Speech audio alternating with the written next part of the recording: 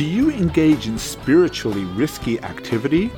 Welcome to the Transformative Daf. My name is Rabbi Daniel Friedman. Today we are on page 20 of Tractate Nedarim, and we learn that we must be careful not to form dangerous habits. Welcome to the Transformative Daf, and thank you for being my chavrusa today. I like to begin with a story. One day, one man, one place.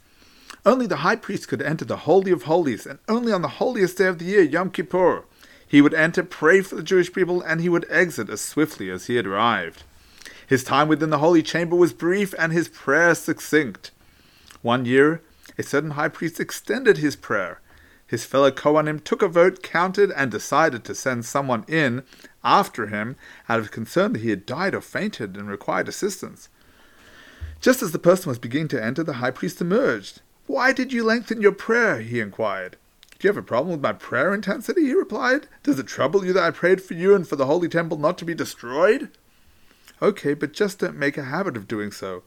We have a tradition that the Kohen Gadol should not extend his prayer so as not to alarm the Jewish people who might fear that he has died." Let's look at today's Gemara. Never make a habit of vows, because eventually you will neglect oaths, and do not frequent the home of an unlearned person, because eventually he will feed you untithed produce.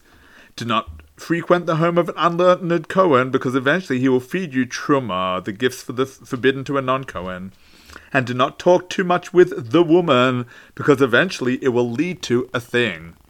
Let's analyze the Gemara. Today's Gemara discusses risky habits. Some activities are not inherently bad, they're just a little spiritually risky.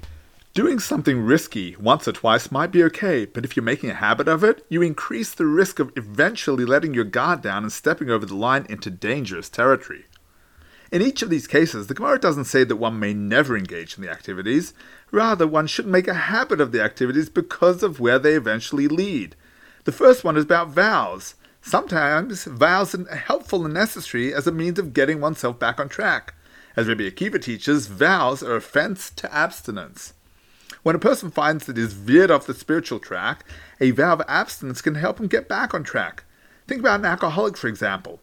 He must completely swear off any drinking in order to restore his equilibrium. But if he then decides to swear himself off more and more worldly pleasures, the pressure will increase and he may eventually implode and break his word.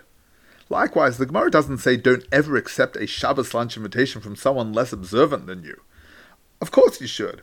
When you do, you'll see that the person will be honored and put out their finest chinette, knowing that you will have stricter standards than they do. But if you start to make a habit of it, after a while, you'll both let down your guard, and he may begin serving you food that's not quite to your standard of kashrus. Furthermore, says the Gemara, you might know someone who is priestly. He is a pious and devout Jew, but if he is unlearned, he also runs the risk of erring. It reminds me of the onus Rabbi Yisrael Salander placed upon every congregational rabbi.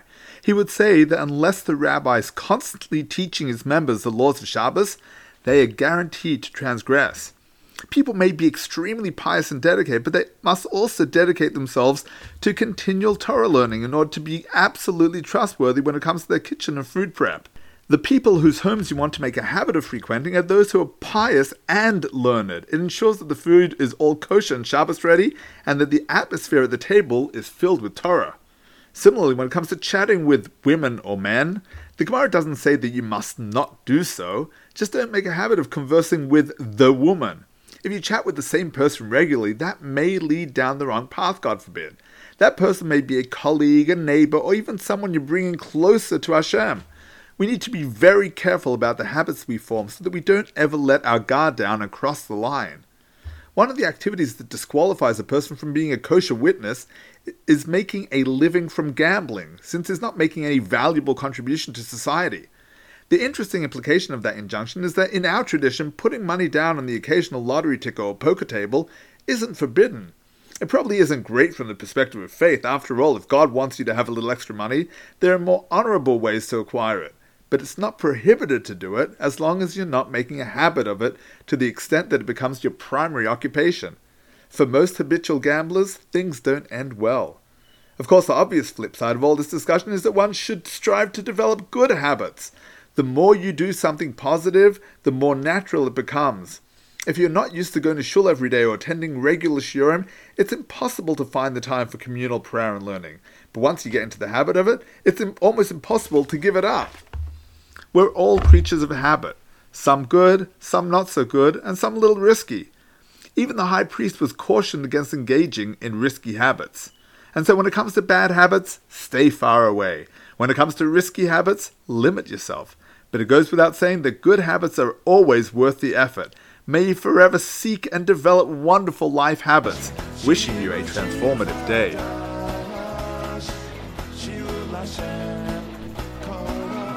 Thank you for tuning into the Transformative Daf podcast with Rabbi Daniel Friedman.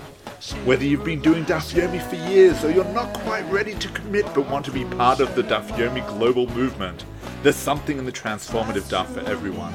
It's about joining the conversation. It's about talking over the Daf with your family, your friends, your colleagues. It means never being short of a discussion starter or a meaningful Dvar Torah.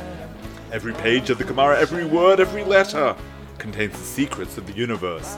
To achieving a life of simcha and purpose, transform your life today. The Transformative Daf is published by Mosaic Press and available at all good Jewish bookstores and online from mosaicpress.com.